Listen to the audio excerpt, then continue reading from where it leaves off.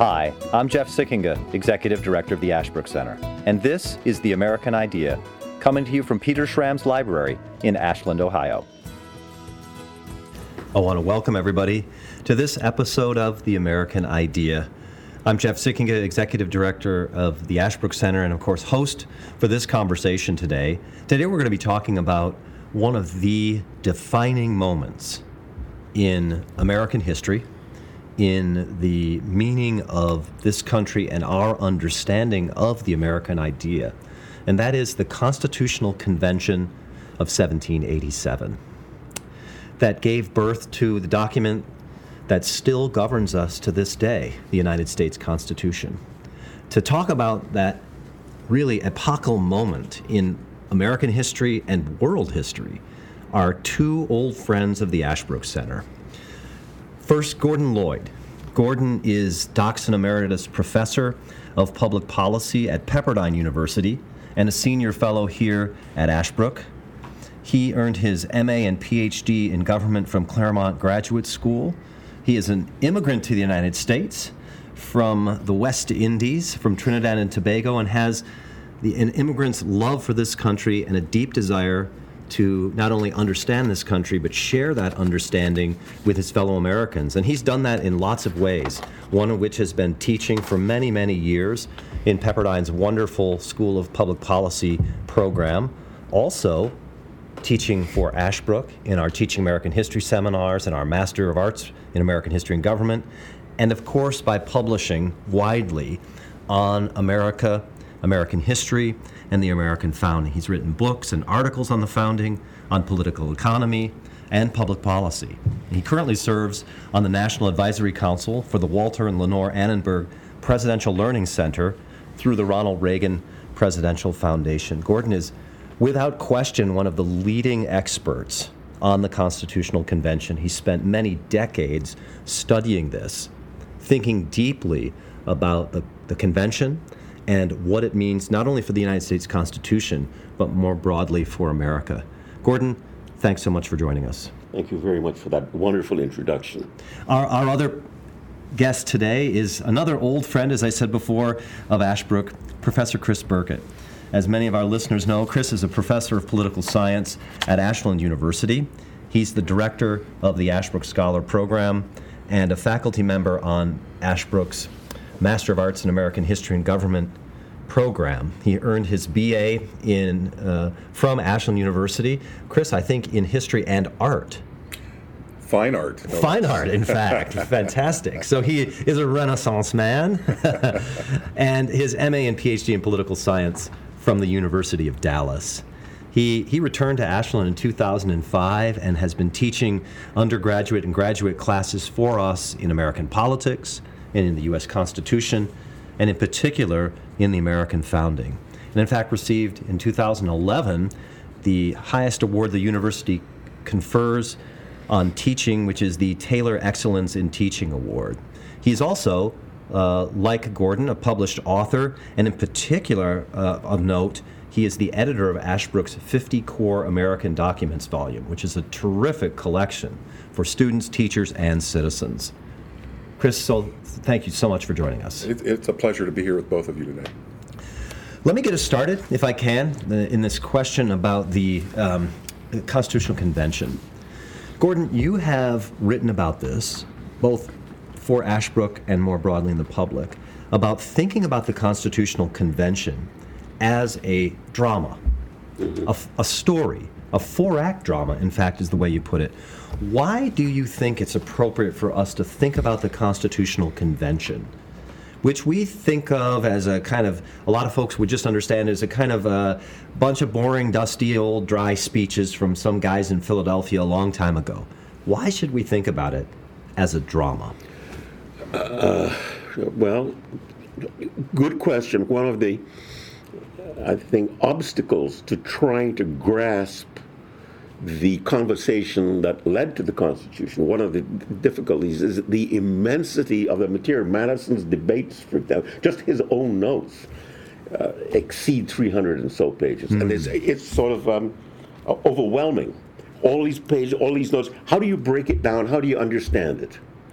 And I think there are certain turning points in the conversation. And what I wanted to do with the 4-act drama was to try to capture those turning points. And therefore, one could take a breath and have like a little intermission or something. And then the more I looked at that, in fact, I remember several years ago, you were doing a lecture at Pepperdine, and you were driving me back to my condo, and you asked me, why did you come across this idea? Right. Before I remember that now that you asked me. So it's the Virginia plan. We all know, so in a certain sense, the whole thing, in a way, begins with the Virginia plan. And then there's a reaction to the Virginia plan. And it seems that there's a certain closure with a compromise or a solution that takes place in what I've called Act One. Right. So we begin Act One with, say, the Virginia plan. We end Act One with an amended Virginia plan, with the introduction of the New Jersey plan, but the rejection of the New Jersey plan, but some amended. Right. So that ends. So it just strikes you then as it is almost like a play in the sense that there's conversation, there's dialogue on an issue, and then it sort of comes to a conclusion and they move on to something else. So there's a natural break in the dramatic action. Correct. It's not me so much imposing my will on the material as much as me trying to help the reader understand what is going on. The natural flow of the convention itself. Exactly. Chris, let me just take us back before we even start. Sometimes plays have prologues. Right. For our listeners, take us back to the convention itself before Act One even begins. When is the Constitutional Convention? Where is the Constitutional Convention? Who's there at the Constitutional Convention? How does it come to be that we get up to the point of Act One? And then I want to dive right in to Act One. Yeah, good. Again, that's great. And again, if I can just say quickly on the 4-act drama, the other reason that this is actually really helpful is it's dramatic. So maybe we'll get into that more when we get into the particular acts as we go through them. But I think you could say that the story of the convention starts well before 1776, but there's a kind of natural starting point with the Declaration of Independence. So when the Americans declare independence, they still have a lot of work to do. It's the beginning of their work, right? It really is the beginning of their work. And what's the work? Upon declaring independence, they have an unprecedented opportunity and an unprecedented challenge to frame governments that agree with the ideas of the Declaration, that are compatible with the American mind, as Thomas Jefferson called it, and that actually secure and promote the ideas that are laid out in the Declaration of Independence. So between 76 into 77, with the first attempt at a government for the Union in the Articles of Confederation, through 1787 at the convention, Americans are working out in practice what it means to have good, let's call it Republican, lowercase r, generally speaking, lowercase r Republican government that agrees with the principles and the ideas of the Revolution and the Declaration. So we have the Revolution beginning, articulating this American mind, and then the Americans, as you put it, try to put those principles into practice, right, first in their states, right? In forming state constitutions and state governments. Yeah, there's a lot of, you can almost call it experimentation. That's maybe not quite the right word, but they're trying different things. Some of the states have some things in common in terms of what their governments are like, but they're trying to figure out, because nobody's ever done this before. When has a people in history first of all, had the opportunity to declare their independence from another country and defend it, but then start fresh in a way, right, from scratch in framing government. So on the state level, what we know is there's got to be consent, and these governments ought to somehow protect rights, and it's got to be done by majority rule. So what should what should the powers of the legislatures be? What should the relationship between executive powers and legislative and judicial Right. powers be? Do we need declarations of rights? In things. state constitutions In the state themselves, all of constitution. these are arguments. And also, we're going to write them down. So Yeah. what we It's have a is written robust- constitution. So what we have is Chris is saying, a robust 4-year development of republicanism at the state and local level. Right. So that's kind of the prologue, as you say, for the Constitutional Convention. We're all familiar, of course, then with there is varied levels of success in the states. So some states, you might say, Pennsylvania or Virginia or New York are quite successful in their state governments, I'll just assert for now. And then some states like Rhode Island have continuous trouble in trying to come up with something. But you have this experiment in republicanism, in self-government. At the federal level, I think a lot of our listeners are familiar with the fact that the Articles of Confederation are created and adopted and put into practice in the 1780s. Generally speaking, people like Madison regard them increasingly, it seems like, as a failure to secure the American Union in a republican form of government. Yeah. So then That's right. the failures in this respect lead us up to the Constitutional Convention itself.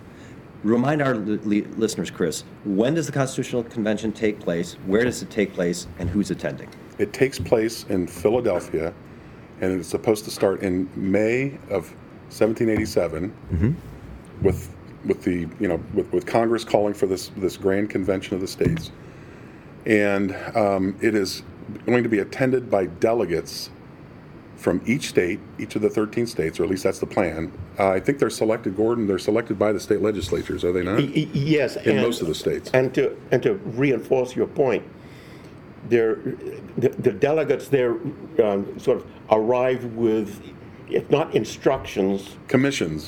commissions and sort of outlines. And there are two. There's two. One was the what Congress itself did.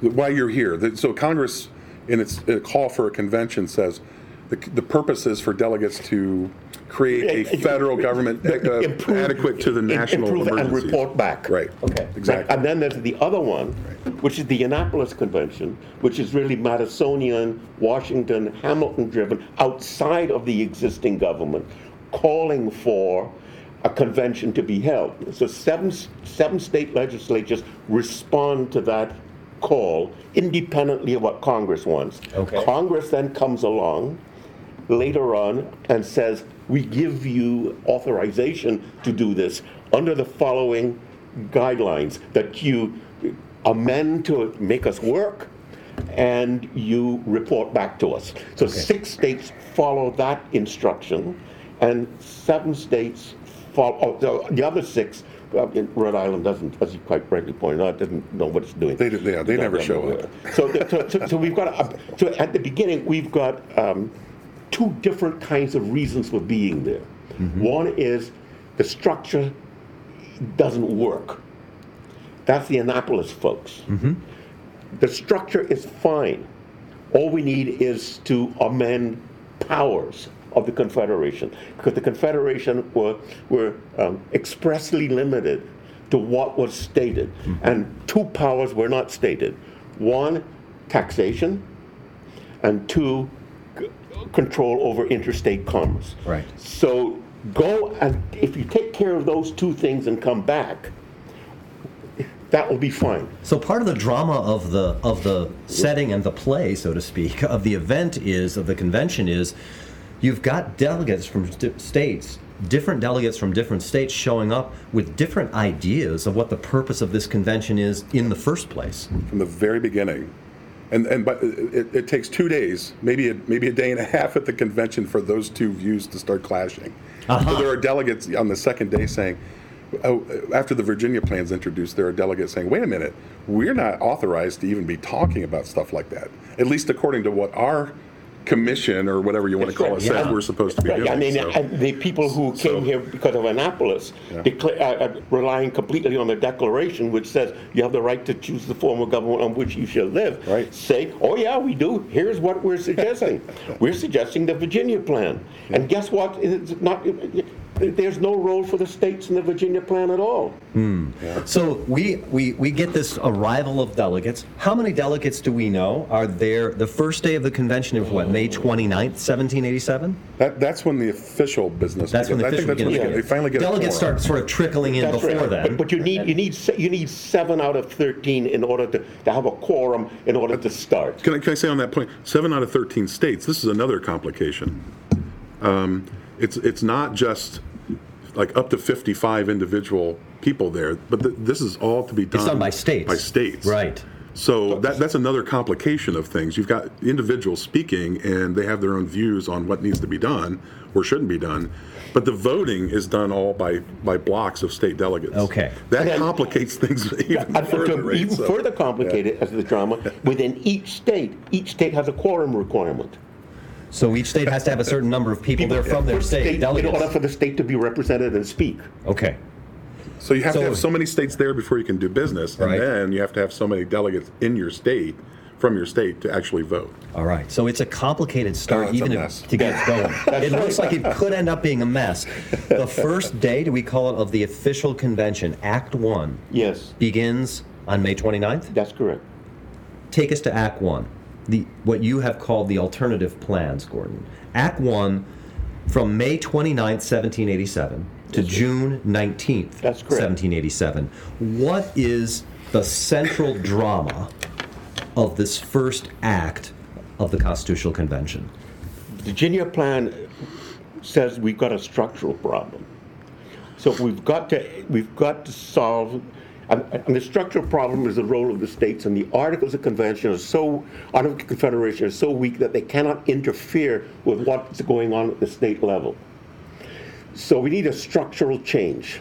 We want republicanism at the national level, which we don't have under the Articles of Confederation. You have one state, one vote. People aren't represented. The states are represented. So the Virginia plan really attempts to achieve republicanism at the national level, something that has never been done before. Okay, and it's called the Virginia Plan because it's offered by delegates from the state of Virginia. That's Primarily who? written by Madison and offered by the Governor Randolph. Edmund Randolph? No, not Edmund Randolph. James Madison. James Madison writes it, but Randolph is governor, so he has a place of honor he has a in the place of delegation. honor. I see. Edmund Randolph So James introduces Madison the writes plan. this plan, Yes. and as you say, it's really a plan for the first time ever to have a national, what we would understand to be a real government. That's correct. And so what Madison introduces for the first time is that you have bicameralism, because under the Articles there's only one chamber. So now republicanism, you have two chambers. And Madison did not envision in the second chamber that the states would be represented. It would be the people would be represented in a different way in the second chamber, as a way of restraining what might happen in the House. Okay. It's not old-fashioned bicameralism, the House of Commons, the House of Lords, and very interestingly, he doesn't call it the lower branch and the upper branch. They call it the first branch and the second branch. Right. Very Republican. Mm-hmm. See? Yeah. Right. And so one has to sit back and wonder why you want two branches, right? We're not. Where do the states fit it? So then there's a proposal to have an executive. Under the Articles, there was no independent executive. There was no president. There was no president, right? And so they introduced tentatively the idea of a judiciary. Only Massachusetts really, the state had one. So this is playing around with something rather new. So Madison's proposal introduces a national legislature. Yes. With direct powers of things like taxation. But not only that, you're right on the right track. It is that Congress has the power to do anything that the states are incompetent to do. Wow. And that Congress is the one who decides. And Congress also has power to veto state legislation, which is contrary to the intention of this entire enterprise. That is a national government. That's a national government with now its own executive branch to enforce its laws, and its own judicial branch to interpret and decide cases according to those laws. Yeah, to be fleshed out. A true national government. What's the response of the delegates. Whoa! What are you talking about? And Roger, so I said, whoa, what is going on here? And Roger Sherman was a late arrival. From Connecticut. And he arrives and he says, this has never been done before. The people are happier in small republics. That's the June 6th. And that's his challenge to Madison. And people, the delegates are, yeah, that's what republicanism means. It means homogeneous, virtue, smallness, etc. Looking at republics of the ancient past, like ancient Rome or ancient Greece.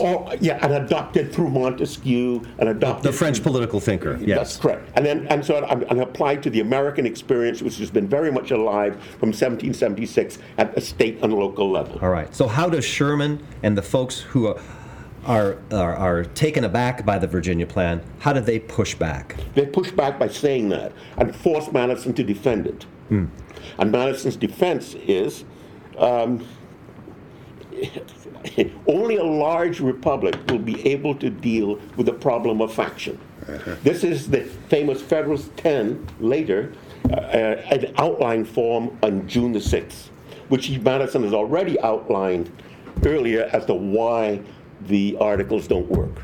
So Madison says we need a large commercial republic to control the rival and opposite interests. Okay, so Madison says, look, in a republic where people are free, you're naturally going to have conflict. Yes. The question is, you can't get away from conflict. The question is, how do you control that conflict and make it work for a republic and not destroy a republic? Yes. And he says you have to have a large republic. And Sherman says, no, you need a small republic where everybody is friends and gets along.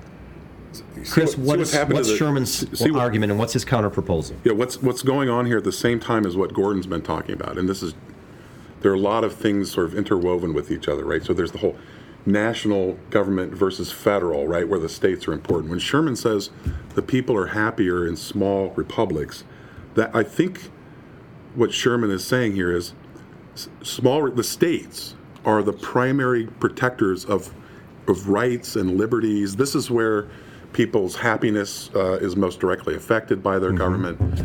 But as we were saying earlier, in this period where the state government, people are creating state governments, one thing Madison notices is those state governments are not doing a very good job of securing rights.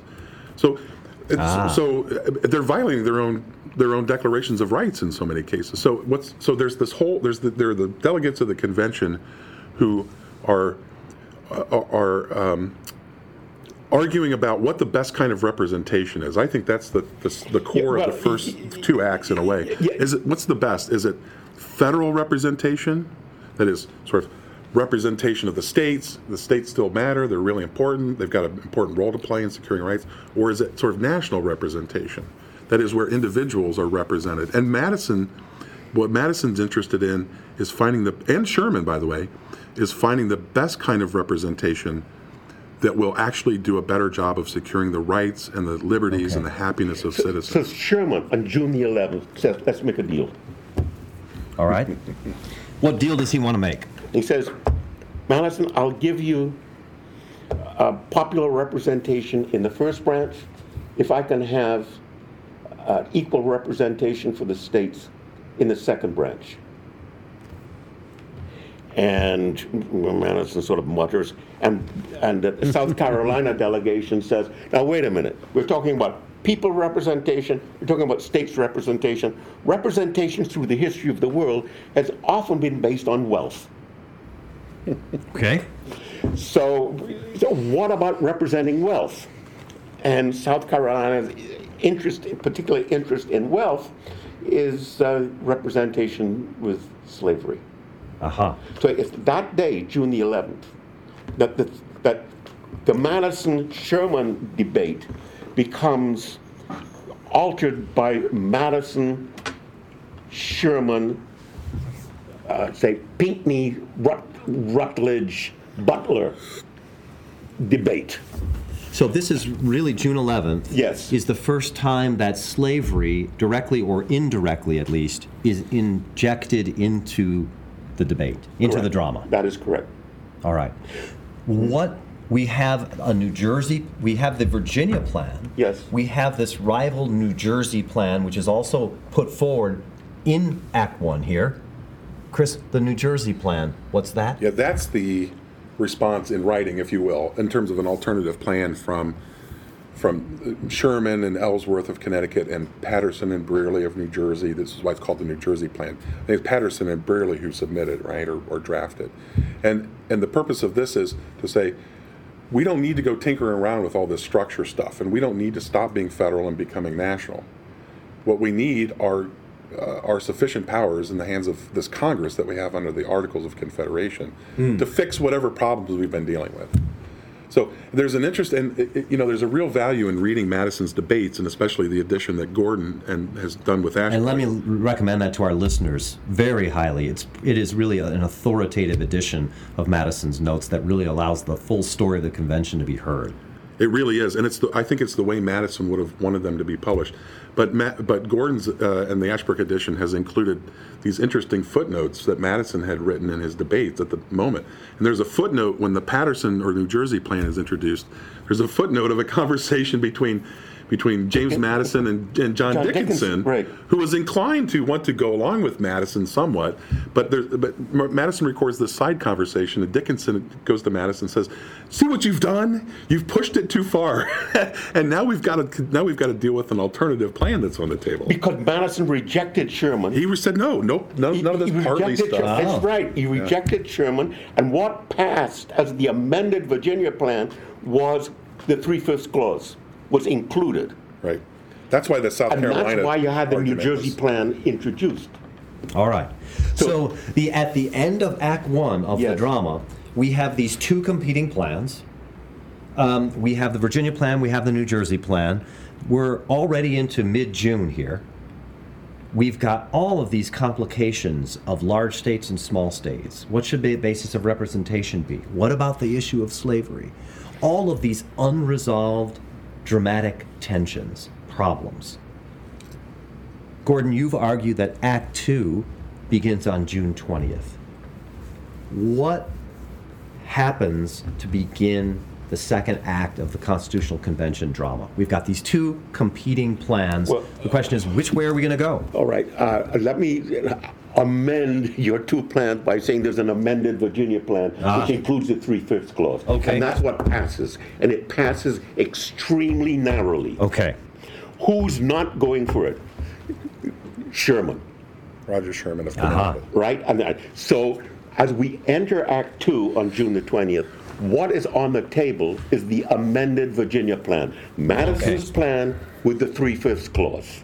All right. Can I just say, just for clarity, the reason that's important is because the reason they're working with the amended Virginia plan is because South Carolina and Georgia are on board with it, but only because of the 3/5 clause. And just to remind our listeners, Chris, the 3/5 clause is what?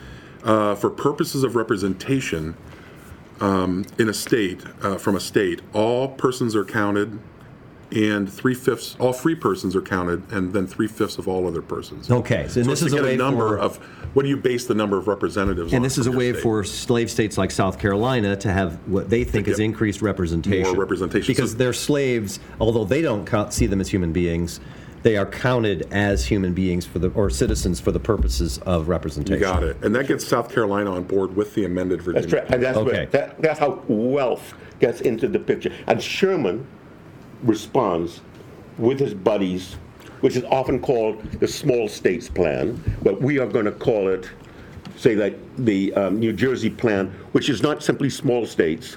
It's interested in the role of the states, whether large or small. Okay. Right? So, and what they're not willing to go along with is this compromise which ends Act 1, which is the amended plan. Right. And so what they propose, the New Jersey plan, which says we're going to go straight back to the beginning. We're only going to present what Congress authorized us to do, which is we're going to increase taxation, right? Give Congress the power to tax. And how are they going to be able to tax? They're going to be able to tax in accordance with 3/5. That's where so Sherman includes the 3/5, but not as representation of slaves, but in terms of raising revenue on wealth. So you have a tax on wealth, Okay. right? And increase in power to tax, power to regulate interstate commerce, and no alteration in the structure whatsoever.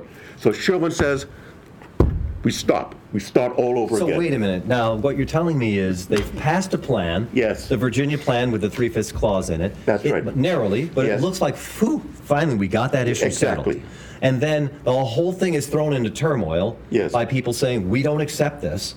Let's go back to the very beginning and start again. What is the reaction of people like James Madison or Alexander Hamilton, who thought at least we've made some progress? Now it looks like all that progress has been thrown out the window. Chris, what's the reaction? Well, can I say the second act is a stalemate, and it's the Sherman and the Pattersons and those types of delegates.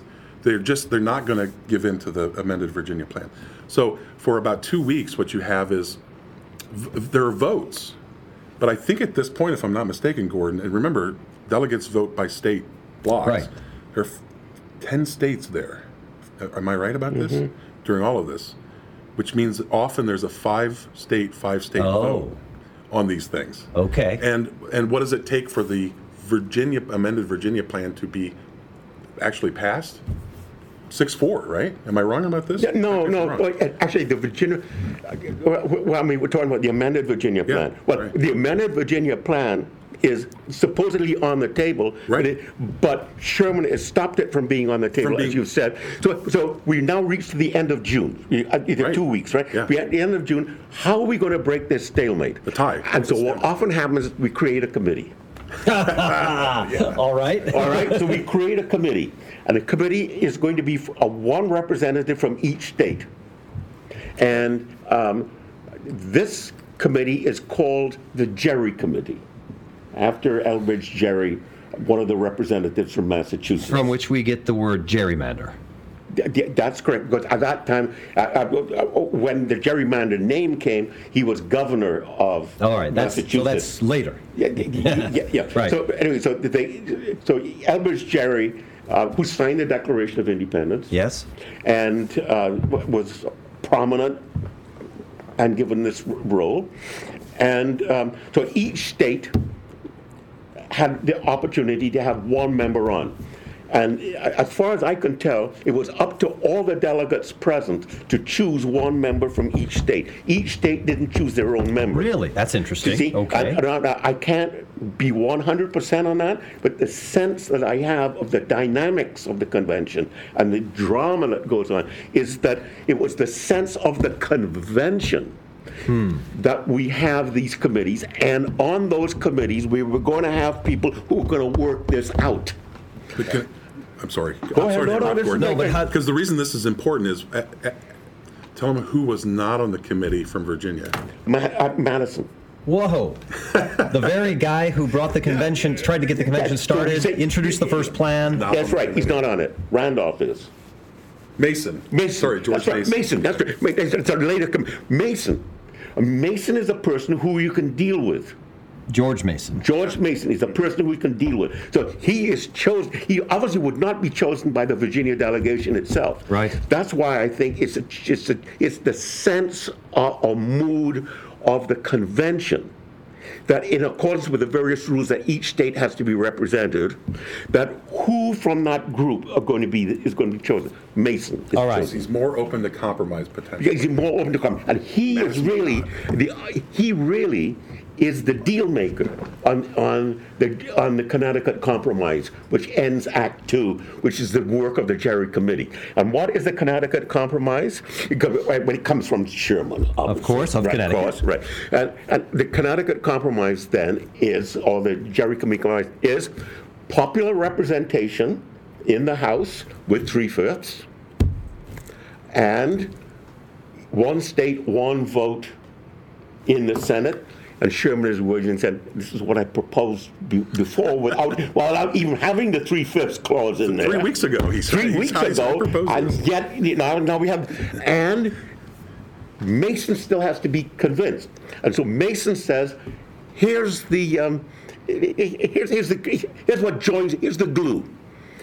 money bills can only be introduced in the House and cannot be amended in the Senate. That is no taxation without representation. So Mason is still based on the popular plan, but he will go along with Sherman's one state, one vote, as long as you give him this no taxation without representation, and that is manifested itself in the money bills provision. Okay, so here's a great particular example of folks, if listeners would want to know, how did the Constitutional Convention and the Constitution try to follow the principles of the Declaration of Independence and of the Revolution? Here's a great example of that. One of the great leading principles of the Revolution is, as you said, Gordon, no taxation without representation, and therefore in government, what does that mean? It means that the branch of the legislature that's based on the people who give their consent has to be the one that originates and passes money bills. That's it's correct. Taking their property. Because one state, one vote in the Senate is not popular representation. All right.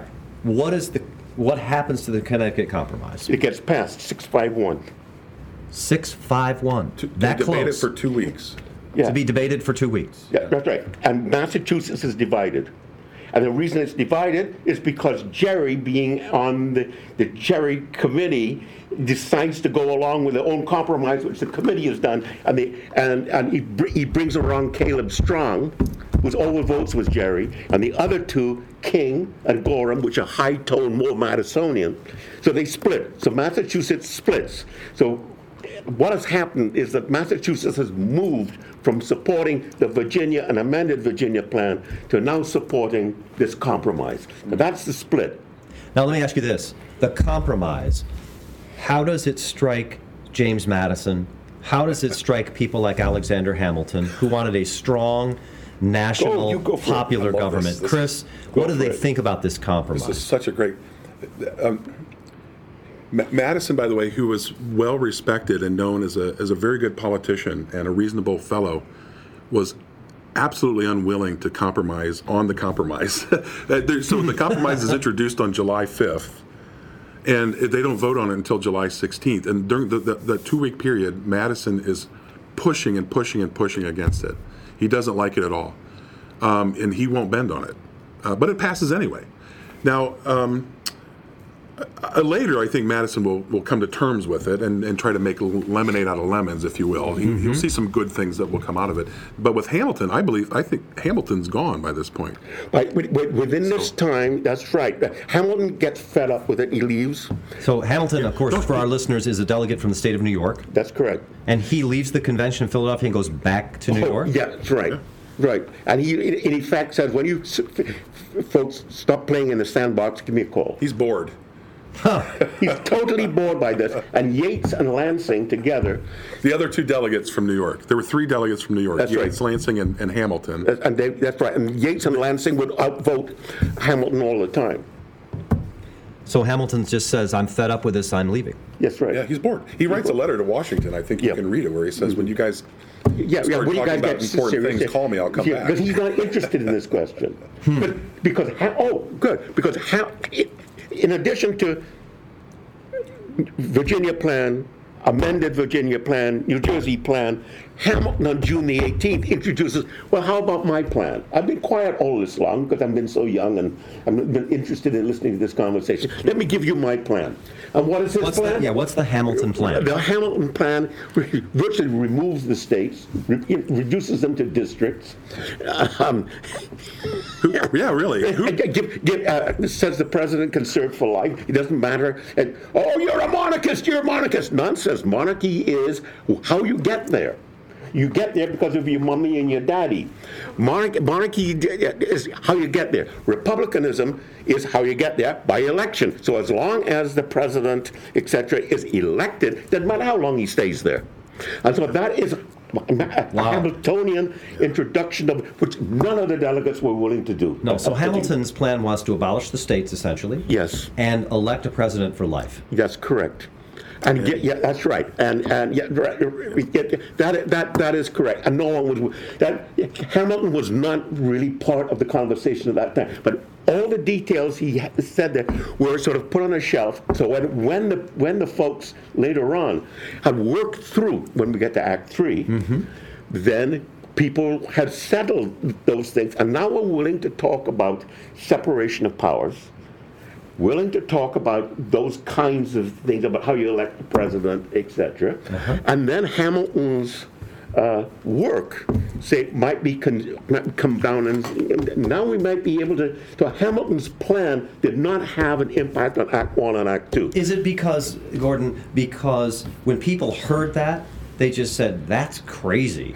There's no way we're going to do that? And so they reacted violently, angrily against it? Or did they just literally think, that's so crazy, we're just going to ignore it? Well, I think it's crazy, we're going to ignore it, but it's almost like Hamilton threw a wrench into the conversation. The conversation that time was between popular representation or representation of states.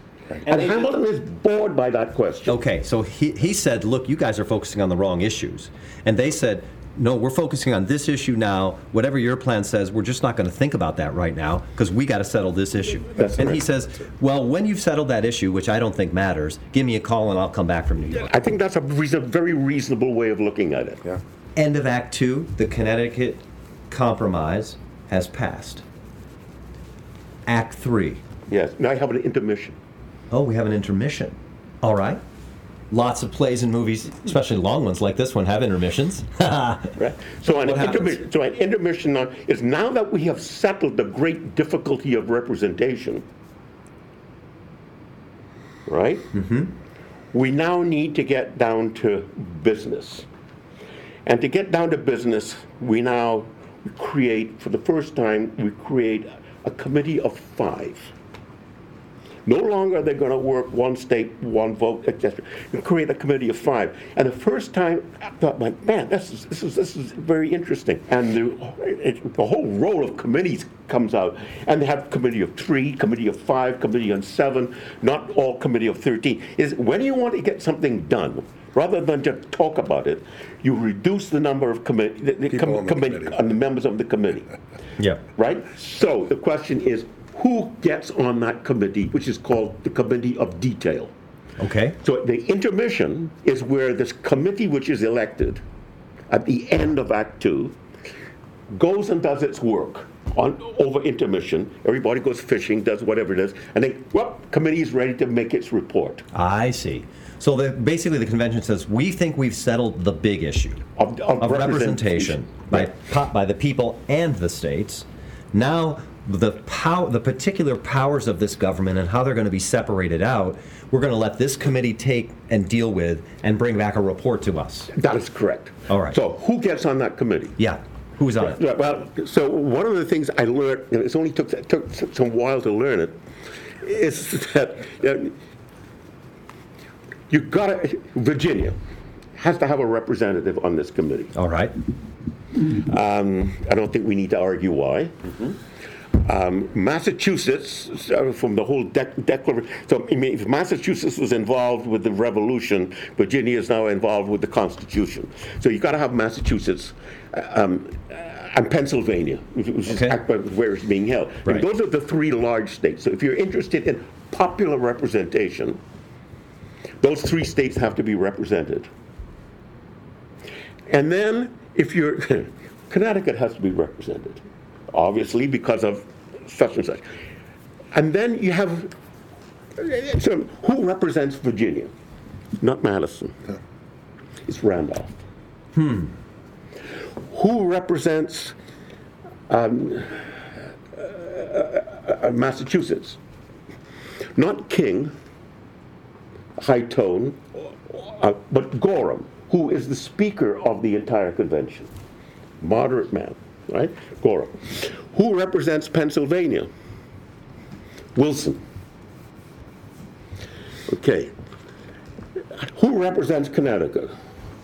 Roger Sherman, I'm guessing. That is correct. And you give Ellsworth a little bit of a run for his money, but he'll get sick, so I'll get on it. So Connecticut is there. So who is the 5th? And right before the committee is created, Pinckney and Rutledge and the South Carolina delegation say, excuse me, if this committee comes up with a recommendation, a resolution on the abolition of slavery, which many members in this room seem to be inclined to do, South Carolina will not sign. Bam, that's it. So South Carolina is, as a matter, South Carolina is throwing it down. What do? LBJ, rather than have him in the tent than outside the tent. So South Carolina becomes the fifth. Okay. And Rutledge. And not only that, he becomes the chair of the Committee on Detail. And then the Committee on Detail makes its report. So the whole of Act 3 during the month of August is going, starting at the beginning, and working its way all the way through the Committee on Detail report.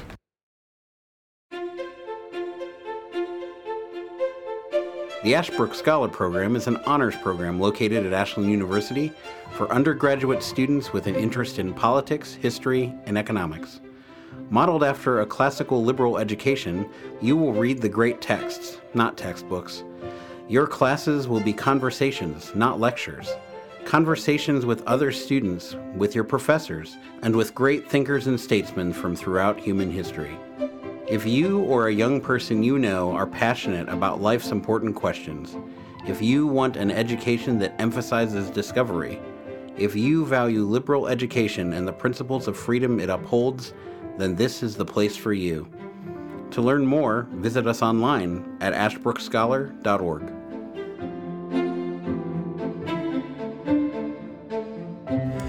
From August 6th, as you say, till August 31st, Act 3 is the debate, the discussion and debate and votes on the report of the Committee on Detail. Correct. What are the big issues there, Chris, and what are the votes? I think they spend the bulk of their time talking about what are the specific powers that Congress should have. Okay. That's a big chunk of what they're doing in this act. But you see, the slavery question is now wrapped up in that debate over powers. Mm-hmm. Before it was involved in the issue of representation. Right. And now it's a matter of what powers Congress can have. South Carolina is afraid, as Gordon said, that Congress could have certain powers that might lead it to directly or indirectly limit or even abolish slavery. That's right, yeah. And I don't think it's an accident, by the way, that this happens in Act 3 in August. In July, even before the Connecticut Compromise is agreed to, we have another important event that takes place outside of the convention, and that is Congress approving the Northwest Ordinance, which prohibits slavery This is in the the Northwest existing Territories. Congress of the it's still going on. There's still Remember, that government's still happening. And so you've got delegates in Philadelphia trying to draft a constitution, but Congress is still taking care of business. In the absence of some of those members of Congress are delegates to the convention. Including Madison. Yeah. Including Madison. So they're not there, but in their absence, this Congress decides they're going to prohibit slavery in the Northwest Territories. It's again the Northwest Territories being places like what became the states of Ohio, Michigan, Wisconsin, Indiana. Exactly. And shortly after this, almost simultaneous with this, South Carolina says we must have protections for slavery. Because South Carolina sees that the Northwest Ordinance has prohibited slavery, and maybe there's a movement abroad in the nation growing to attack slavery. That's right. And they sense it. They sense it. It's in the air. That's right. It's in the air. So what does, let's go back then, so then they are on this Committee of Detail, chairing it in fact, and then the Committee of Detail puts forth its recommendations. So what comes? What are the key aspects of that report? Well, in the Committee of Detail report, you get the first attempt at enumerating powers, which we have in the final Constitution, right? Okay. 17 enumerated powers. All 17 of those aren't there. There are, I think, more or less of them. They end up debating those even more. But what you don't find in the Committee of Detail report is a fugitive slave clause. And you also don't find the power of Congress to regulate or prohibit the importation of slaves. That's not there. That seems to be, I don't think, right? Well, That seems to be what South Carolina wants. They don't want to see those things. Yeah, well, you're absolutely correct. For the first time, the powers of Congress are listed. Right. Because the Virginia plan says you can do whatever the states are incompetent. Right. New Jersey plan says you can only do what is expressly listed. So what you have is like a compromise, a long list. Right. Right? So now you've listed. The question becomes, what can't Congress do? Right. So now that's where you get a list of things Congress can't do, like habeas corpus is introduced, that's kind of thing. And then you get, and Congress cannot ever Abolish the importation of slaves. Ever abolish the importation clause, ever. So Congress has not been given the power to do that, and in fact, they've been prohibited from doing that explicitly in the Committee of Detail report. That's the influence of South Carolina on the Committee of Detail. Okay. Now, what happens? You've got other delegates, as suspected by the South Carolina delegation, who would like to see the importation of slavery ended. And so, interestingly enough, you have Luther Martin of Maryland stands up and says, he makes a motion that not only would he like to see Congress given a power to tax the importation of slaves, but to end it immediately. Because, he says, he gives a number of reasons why, but the most important one is that this is inconsistent with the principles of the revolution. That's correct. And this is, you talk about, like fireworks going Yeah. on. This is where I see people turning red and getting worked up over this motion. And it gets the debates are very, very heated over the next 2 weeks over this. Because motion. because the first arguments over slavery were about representation, Just representation. and How they many sort of slaves cut do a you deal on that, Right. and then they're on the powers of Congress, and they seem to cut something of a deal on that. But now you have the injection in this drama of the moral question: Is slavery under our American principles That's wrong? correct. But there's no deal yet.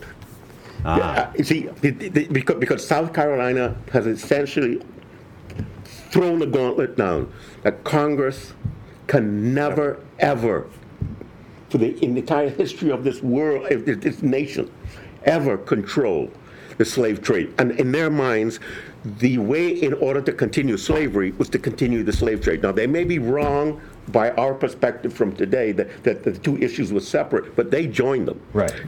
So South Carolina says if we're going to perpetuate the institution of slavery, we have got to be able to continue importing slaves. Yes. So Congress should never be able to ban the importation of slaves. Right. Luther Martin from Maryland, Stands up and says, no, Congress should have the power to ban slavery now. Right now. Ban the importation of slaves. Importation now. of slaves. George Mason, the biggest slaveholder on the convention, says it is inconsistent with the principles, and it turns masters into horrible creatures and all of that. So even the largest slaveholder from the state of Virginia Yes. who's there says, Yes. I agree, Congress should have the power to ban the importation of slaves. Okay, so You've got this clash now. Never ban it immediately. Right. What happens? a compromise. You get a committee which is created. A committee is created. Okay, why not? Why not? To work it out. All So, right. so Livingston is on that committee, but now it's a committee of all the states there. all the states that are present. And Madison gets selected from Virginia. All right. And And so how does this committee deal with that very dramatic issue? Madison enters the committee saying that Congress should have the power to prohibit the slave trade now. Right now. Right. And a compromise is created on the committee. And that is, they may now come back and recommend to the entire convention 1800. And the justification is, if I may use Lincolnian terms, new birth of freedom in a new century, a new start, et cetera, et cetera. We grandfather those in for now, and we work it out to 1800. And Madison is, I think, he lives with that. He can move from now, 1787, to 1800. Because it's better than never. It is better than never, Right. and it's right. It's within peaking distance. Okay. Right, and so Pinckney from South Carolina says, "How about 1808?" And the justification for that is a generation. The next generation. The next 20 years from now generation. will. I see. Because they Right. think generations in that day are 19 to 20 years old. 20 years. Okay. That's right. 4 and Okay, so one more generation of importation of slaves, and then Congress can, if it chooses, ban the importation of slaves. And Madison is livid. There is an agreement that is made on it, but it is a very, very close vote, and Virginia votes against it. The question is, why does Virginia vote against it? Because it wants 1800, Right. or does it want never? And the answer is because they want 1800. So Virginia wants to be able to Congress to ban the importation of slaves sooner, Yes. but yet we end up with 1808 in the Constitution. That's right, because Roger Sherman says, look, the bigger fish, catch is we've settled at 1808, 1800, 1808. What's it? 8 more years, we'll just live with that compromise Yes, for the and sake Madison- of reaching an agreement. Exactly, and Madison says in 8 years much mischief can be done. So Madison is again disconcerted by not liking this compromise. That Does is he go correct. along with it? Yes. He doesn't like it, but he swallows it. Yeah, he swallows it. Yeah. I mean, what? And Okay. he swallows it. So now, in effect, we come to an end of Act 3. But again, Madison's on the Virginia delegation, and they vote against it. They voted So against he 1808. voted against it. He voted against Okay. it, but then what do you- accepted the outcome. Yeah, what do you do after that? Once they lost, he didn't want to voted. reopen the issue because the convention had other issues to move on to. Well, yes, that's true, and also the South Carolina delegation is not pushing for protections of slavery. And I don't know. No, but The I mean, fugitive slave clause comes up. No, but not yet. Not But that's until later, I Act know. 4. That's Not until Act Act All right, 4. because this they're gets us pushing. to Act 4. Right. Starting, Gordon, as you have it on September 1st, you call Act 4 the end is in sight. That's right. But the fact of the matter is, the end might be in sight, but there's still a lot of issues to resolve. What remains in the month of September, in 2 weeks, what does the convention still have to resolve? The presidency. The presidency. That doesn't mean What to we say think that today is the most important office in the United Right. States has not been settled. It's not been settled. That to me to say it hasn't been introduced. Okay. It's been introduced, it's been discussed, it's been such and such, and then Where does the discussion stand as of September 1st, 1787? It stands as what the Committee on Detail has reported. Right. And there's no electoral college. There are a lot of blanks. Exactly. There's a lot of blanks. What did the Committee on Detail recommend? For far as I can remember, they're going along with the idea that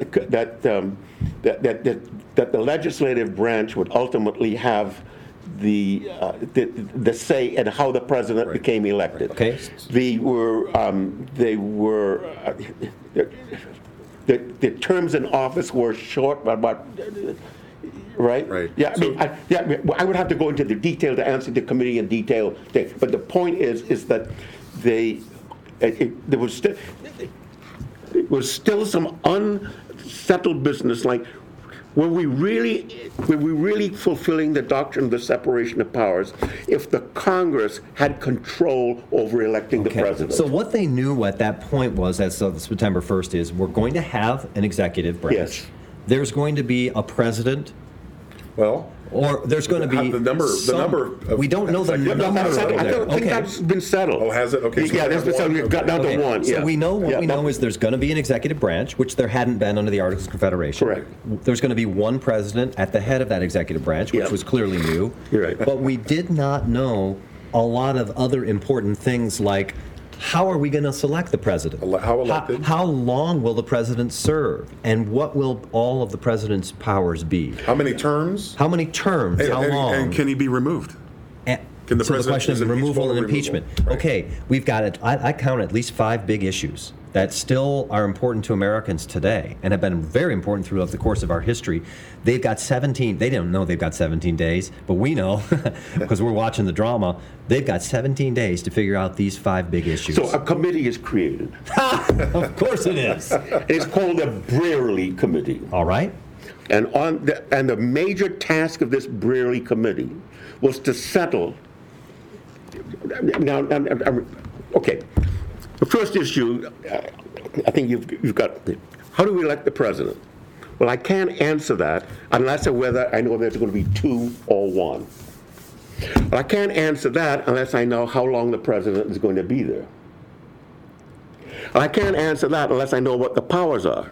I can't answer that unless I know he's going to be removed. But I can't answer that unless I know how the president is going to be elected. So it went around and around. So the Brary Committee had to somehow break that circle. How did they break it? What did they get first? The Electoral College. Okay. And that follows beautifully from the kinds of compromises which have been made before. Namely, it is a manifestation of the Connecticut Compromise. Okay. Because it involves both the people and the states. That's correct. So they said, look, this is the way why don't we set up a system for selecting the president in this that's similar to the way our legislature is set up, involving the people, the House of Representatives, and the states, the Senate. Let's do the same thing for the presidency. Now look at, see, now let's carry this one step further, because today Americans don't quite understand why this happened. So let's say the Electoral College, in those days, right, the loser would be the vice president, right? But that the second place, right? Right. Yeah. But let's follow the thought. What if the Electoral College was unable, by its system of popular plus 2 votes, because it was each state that compromise. What happens if they didn't produce a winner? So in the case of a tie, or nobody got a So what would happen?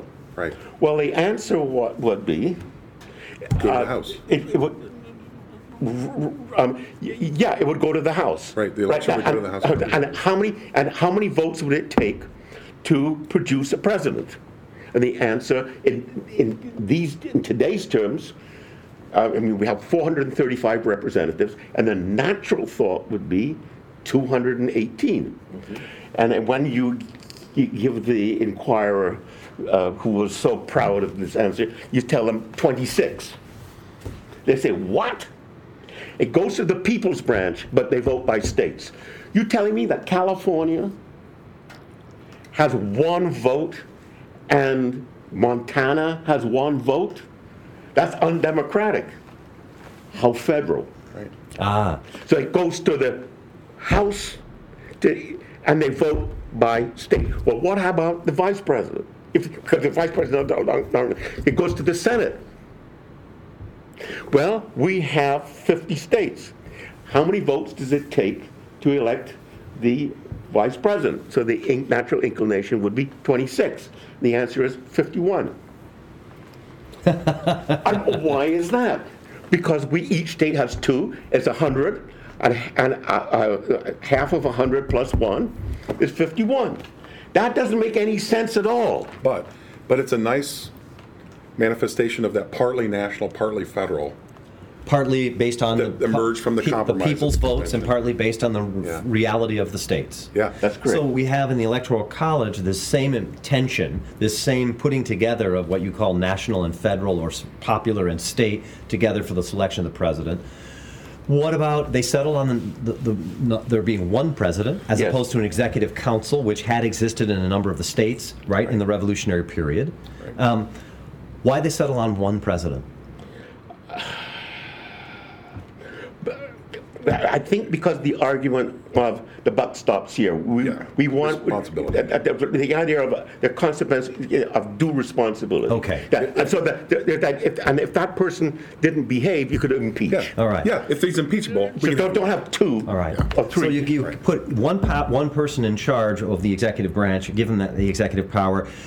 Anti-federalists did say later in attacking the Constitution that's too much like monarchy, and the response of the convention and people like Alexander Hamilton in Federalist 70 is no, it's quite the opposite, because you can hold them accountable for the way they've used the power, and if we have impeachment, we can not only hold them accountable, we can actually remove them from office. That is the argument. Right. That is correct. And that persuades the convention in September. That is correct. And in that movement, we now have a movement of foreign policy from the Senate in Act 3.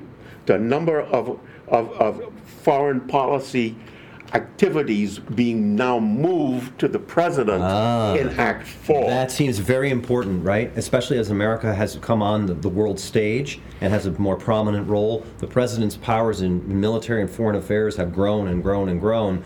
The shift happened from Act 3 to Act 4, in foreign policy, from the Senate to the president, because, I'm guessing here, because they decided on one president who could be held accountable? But the idea that the president then could recommend to the Senate, on the advice and consent, on the such and consent of the Senate. So they shift the power over, they check it. They shift, but in separation of powers and checks and balances. That's exactly correct. Okay, we get to the close of the fourth act. What in the last week? Yeah. It's getting down to the wire. Right. They've been here now for 3.5 months. Yeah. It's been hot. And it's 88 days. It's hot. Yeah. There's a lot of argumentation. Right. Some people like each other. Some people definitely don't like each other. Some people are compromisers. Some people are not. Some people left and came back. Some people just left. Right. Left late. Some left early. Right. Hamilton left and came back. Hamilton, He's back. This is the time that Hamilton comes back. Oh, when we start talking about Act 3 and 4? Executive. The Act executive. 4. Yeah. He's now you're talking Alexander Hamilton's language. Right. Correct. And he's back. So now, to wrap things up in the last week, we create a committee. Of course we do. I call a committee of style. All right. And they have 5 members on it. And there must be somebody from Virginia, Massachusetts, and from Pennsylvania, Of course. and Connecticut. And Connecticut. And one left over. So now, who's from Virginia? This is so you can see the mood, the drama, the mood of the convention shifting. Who gets from Virginia? Madison. Ah. Who gets from Massachusetts? King. High-toned. Mm-hmm. Who gets elected from Pennsylvania? Gouverneur Morris. Gouverneur Morris. Who gets elected from Connecticut? Not Sherman. Livingston, who's just arrived and is going to be the president of Columbia College. So he is a higher toned. Higher toned, what we might call, not surprisingly, for a committee on style, men of style. Literary All right, style. men of style. Thinking. And the fifth Yeah. is New York, who doesn't even have a quorum. And Hamilton gets selected. So He's the only delegate He can't from New York. vote. He can't vote because New York doesn't have a quorum because the other 2 aren't there. And yet he gets selected. But he can have a lot of say. We can have a lot of say, which comes back to the point that you have made before, is how do these people get on the committee? And I have suggested the committee is because of the mood of the convention, not because of the internal dynamics because New York can't even nominate anybody. Mm-hmm. Because they not have a quorum. It's just the convention looks around and says, It's Hamilton. Hamilton. All Obvious. right. So these 5 people then come up with a committee on style. And these are some constitutional heavyweights. James Madison, Alexander Hamilton. These are people who we remember as really constitutional heavyweights. That's right. What does this committee do in the last week? What's its contribution to the end product? Well, one contribution is the preamble. All right. They write the preamble? They write the preamble, and I think Gouverneur Morris is often credited with the final language. The wretch who wrote the Constitution. Yeah. The wretch who wrote the Constitution. All right. So they write the preamble, which has turned out to be very important in American history. Right. What else does the committee on style? Let me also say that what is interesting in the movement of writing these preambles is that the states aren't mentioned. No. We the people of the United States. Yeah. And it doesn't mention the states themselves, so that you can, in fact, add states without having to change the Constitution all the time. Really important matter of detail, stylistic detail. Right. Yeah. But very theoretically, morally, philosophically, politically important. Right. Chris, what else in that last week does the committee do? It's a lot of organization, right? So things fit into certain parts of the Constitution. Okay. So there's some. So there are. It turns out the end product. There's 7 articles. 7 articles. There's a lot of clarification of language, but the spirit of what was there before is still there. It's just reworded a lot. But now you've got 7 articles of the Constitution, each with pretty clear, I think, purposes. So Okay. Article 1, dealing with the legislative branch, 2, Right. the executive, 3, the courts, 4, 5, and Interstate. 6, and 7. Four interstate. 4, interstate relations. How do you amend? Who's boss? Yeah, right. Supremacy Who's boss? clause. Supremacy clause. That's in And then Article how do you 6. ratify? And then seven's ratification ratified. is, okay, Yeah. now that we have this, how do we ratify So it's sort of nice and neatly So they kind of compartmentalized in a way, took all or of the organized. text that had been written over the course of the summer and argued about, discussed, argued, debated, voted on. They took all that and kind of put it in a coherent order and added a preamble and then cleaned up what they would have understood as cleaned up and stylized the language. Yeah, I think that's perfect. And it's during this time, September the 10th, just right after the communion, that 3 members declare that they're not going to sign. 3 members who were there from the very beginning, who were in favor of some important changes. Mason, Randolph from Virginia, so now you've set up a real battle in Virginia for ratification. Jerry from Massachusetts decides Wow. he's not going to change, and he's a signer of the Declaration of Independence and extremely powerful in Massachusetts. So 3 people don't sign, and they state their objections. And lo and behold, the objection is why isn't there a Bill of Rights? Is that a surprise, dramatic moment at the end? Like, Yeah. there hadn't been any discussion of this, and all of a sudden these three guys say, "Wait a minute!" There had or been. had there been discussion? There had been a few days where Randolph and Mason had asked, why is there no Bill of Rights? And it's very quickly sort of brushed off the table. We don't need it. I think Because we have separation of powers. Yeah. We have We've- Republican government. We have the right Right. kind of powers and we have the right kind of structure. Because Congress hasn't been given the power to violate people's rights, and because the Congress is directly elected, the one branch by the people, and so they'll be close to the people. Why would they do that? Because there's separation of powers. No branch can be more powerful. It's checked by the others. So the possibility that the federal government could violate rights seemed very remote. Right. Therefore, we don't need it. Right. Right. And plus, we already have in there, you can't pass an ex post facto law. And there's a few things in there already. Right. So that becomes part of the anti-federalists later on. Say, why have you put some in and not the others? Yeah. So that had come up on a few occasions, but there was very little debate about it. In the last 2 days, those objections come back up pretty strongly, and that's when Jerry and Randolph and Mason say we are not going to sign because there's no Bill of Rights, and for some of them, the executive is too powerful. We see the executive becoming more like a monarch. That's right. And so, than what's intended. So. and that sets a very important tone for the next dimension. That is, it's not that the Constitution is monarchical or aristocratic, but it has the potentiality. Exactly. And so that issue of potentiality becomes central in the ratification debates. The final drama, I suppose, is the vote. The Committee on Style presents its document to the convention. Now it's got to be voted on. What's the final vote? Unanimous. New York can't vote, but Hamilton signs. Yeah. Uh-huh. It's unanimous. It's 11 states. That's right. Yeah, although Hamilton signs on behalf of New York. but New York can't really vote. That's right. So there's 12, and Rhode Island's not there. And Rhode Island's not never there. there, I mean, so- right. So All right. So I mean, there's no state that objects. Can I? Right, Okay. that's right. So unanimous.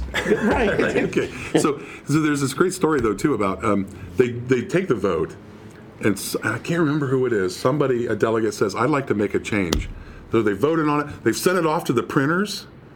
Right, the kind of final copies are being printed, and somebody says, "I'd like to change something like the number of representatives." Well, what happens is George Washington, in order on the Monday, see they agreed Because on George every. Washington is the presiding officer of the convention. That's right, and he says, I know everything's been printed, everything's been done, but it's really in an attempt to get Randolph's signature. Right.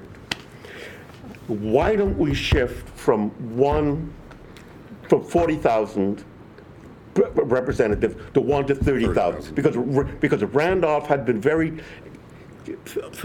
was concerned that we weren't really truly a representative. Not enough So representatives. George Washington is trying to change what was had been agreed to in order to secure Randolph's vote. That's right, and he What thought that was happens? worth it, but He doesn't. he doesn't get it. He doesn't get it. The convention get it. says, look, we voted, we're done.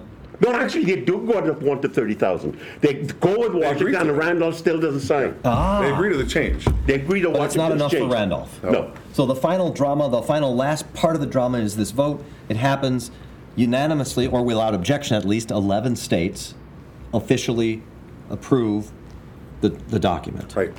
Gordon, the famous story at the end of the convention, which has been held behind closed doors in Philadelphia. Yeah. No one in the general public knows what's going on. The delegates are understood to be in secret and supposed to keep these deliberations secret. You sound like a progressive historian saying they all raised a plot against we the people. No, just that they wanted to have honest, open deliberation, That's exactly, right? there you go. Thank you for that. Good why. line. That's why. No, I don't mean to suggest otherwise. No, I was teasing you. But at the end of the convention, Yeah. there is this story of Benjamin Franklin emerging from Independence Hall in Philadelphia. That's right. And so there's 3 parts. The first part is Franklin on the last day saying to people, perfection is not possible. We actually have created a more perfect union. Madison now has a certain approach that he can take in the Federalist, is that the measure of this is not whether it's perfect, but it is more perfect than the Articles. So Franklin's part 1 is we have a more perfect. Don't go for perfection. And so that's a very important question in today's life. Can we live with imperfection? Okay. Point number 2 is he says at the end, as he says it's the rising sun. He sees the chair, and Washington has the sun on the back of Washington's chair, and he's been seeing it all these days. So he's been reflecting. Am I seeing a rising sun? What we've been working on and the website, that's sort of hope, the idea of the rising sun measuring the notion of hope, or am I seeing a setting sun? That we're leaving here. Is the sun rising on America or setting? That's right. And he says, I see it rising. So that is the message that he leaves. And as he leaves,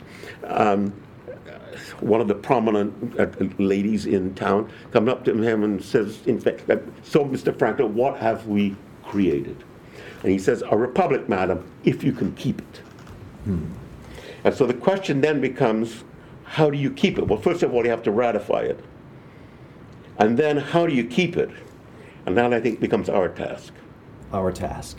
And one of the ways that you both have been contributing to that task is to work together on this, the AmericanFounding.org website, which is devoted to telling the story of the American founding. The Declaration of Independence, the Constitutional Convention, the constitutional ratification, and the Bill of Rights. It is a truly wonderful website. I want to thank you both for your work on that. Gordon, you once said in connection to that project, and let me quote you, it's hard to love an ugly founding. Was America ill-founded, well-founded, or even incompletely founded? Each of these judgments captures some essential part of the American story. Choose a date when the founding started, and you'll probably get a different date for America. 1492, 1619, 1620, 1776, 1787, or even 1863. All right, looking back now on this Constitutional Convention and on your and Chris's work on this American Founding website, how do you both view the founding? Was it ill-founded? Was it well-founded? Or was it incompletely founded? Go ahead. Insofar as human beings can do good work, I think it was well-founded. But that doesn't mean to say that it was perfect, as Gordon was just saying. And that's why I like the notions of Franklin at the end are extraordinarily appropriate for how I think we ought to think about the Constitution.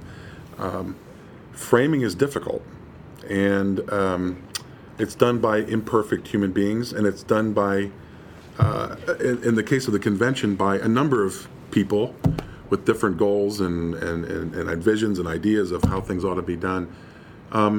It is the best work of human hands that probably could have been created, given all of the difficulties and challenges that they were facing. It's imperfect, but again, what's perfect? But it is also well-founded in the sense that it allows for it to be improved upon and perfected as we move forward. And that's why that message of hope from Franklin, I think, is how I view the Constitution. Gordon, the founding ill-founded, well-founded, okay, or incompletely founded? To answer that question, I'm going to pose. I've thought through that. The perfect founding, for me, has been presented as in Plato's Republic. And that there is no faction, that those who rule should rule, that those who should work for a living work for a living, and everything has worked out fine, and it is blessed by all sorts of magic, and it's perfect. What is lacking? Freedom. What is lacking? Consent. What is lacking? Deliberation. And what happens to this perfect regime? It collapses immediately Socrates leaves the scene. And what does it collapse into? Other regimes which are involved. So in a sense, if the perfect regime, right, let's forget about beyond this earth. Let's talk about what human beings could. If the perfect regime is Plato's Republic, and it requires Socrates to make it work, then, in a certain sense, the perfect regime is ill-founded. And I put that my sort of image when I think about the creation of the American Republic. You're talking about people being elected, people being consented. Behind closed doors is that so they can talk honestly with each other. They go through the deliberations. They have to accept outcomes. And I think it's well-founded in the sense that can you accept the outcome? Now, there's the shaking of hands between Melancton Smith and Alexander Hamilton on the New York ratifying convention, after both have gone like that at each other, signifies the hope and the message of well-founded in the sense of, as they say in baseball, wait till next year. In America, it's wait 2 years. I'll be back. So in that regard, not only can the Constitution be amended, but we have biannual congressional elections, and I wish we would change our attitude from presidential elections to congressional elections. Again, instead of calling it the midterm or the off year, we call it the real elections, right? And it happens every 2 years, come rain, come shine. We can't postpone it because of war or disease or plague. It's there. That's a guarantee. That's well-founded. That is well-founded that we can reconsider because we are relying on the consent of the governed. And if you rely on the consent of the governed, then you're not relying on Plato. Well, that's tremendous. Thank you so much for introducing us to this amazing drama, the Constitutional Convention. You've really brought it alive for us today in this conversation. Insights into it, the personalities, the human beings, the imperfect human beings who helped to create it and who bestowed on us, as the founders call it, this experiment in self-government that really is up to us as Americans to perpetuate. Thank you for your work with Ashbrook in helping us to perpetuate America's experiment in self-government. Thank you, gentlemen. Thank you very much, Joseph. Thank you. Thanks for joining us for this episode of The American Idea, a production of the Ashbrook Center. If you enjoyed this episode, please give it a 5-star rating and review on your platform of choice. Subscribe for more at ashbrook.org/AmericanIdeaPod and follow us on Twitter and Facebook at AM Idea Podcast. From the Schramm Library in Ashland, Ohio, I'm Jeff Sickinga.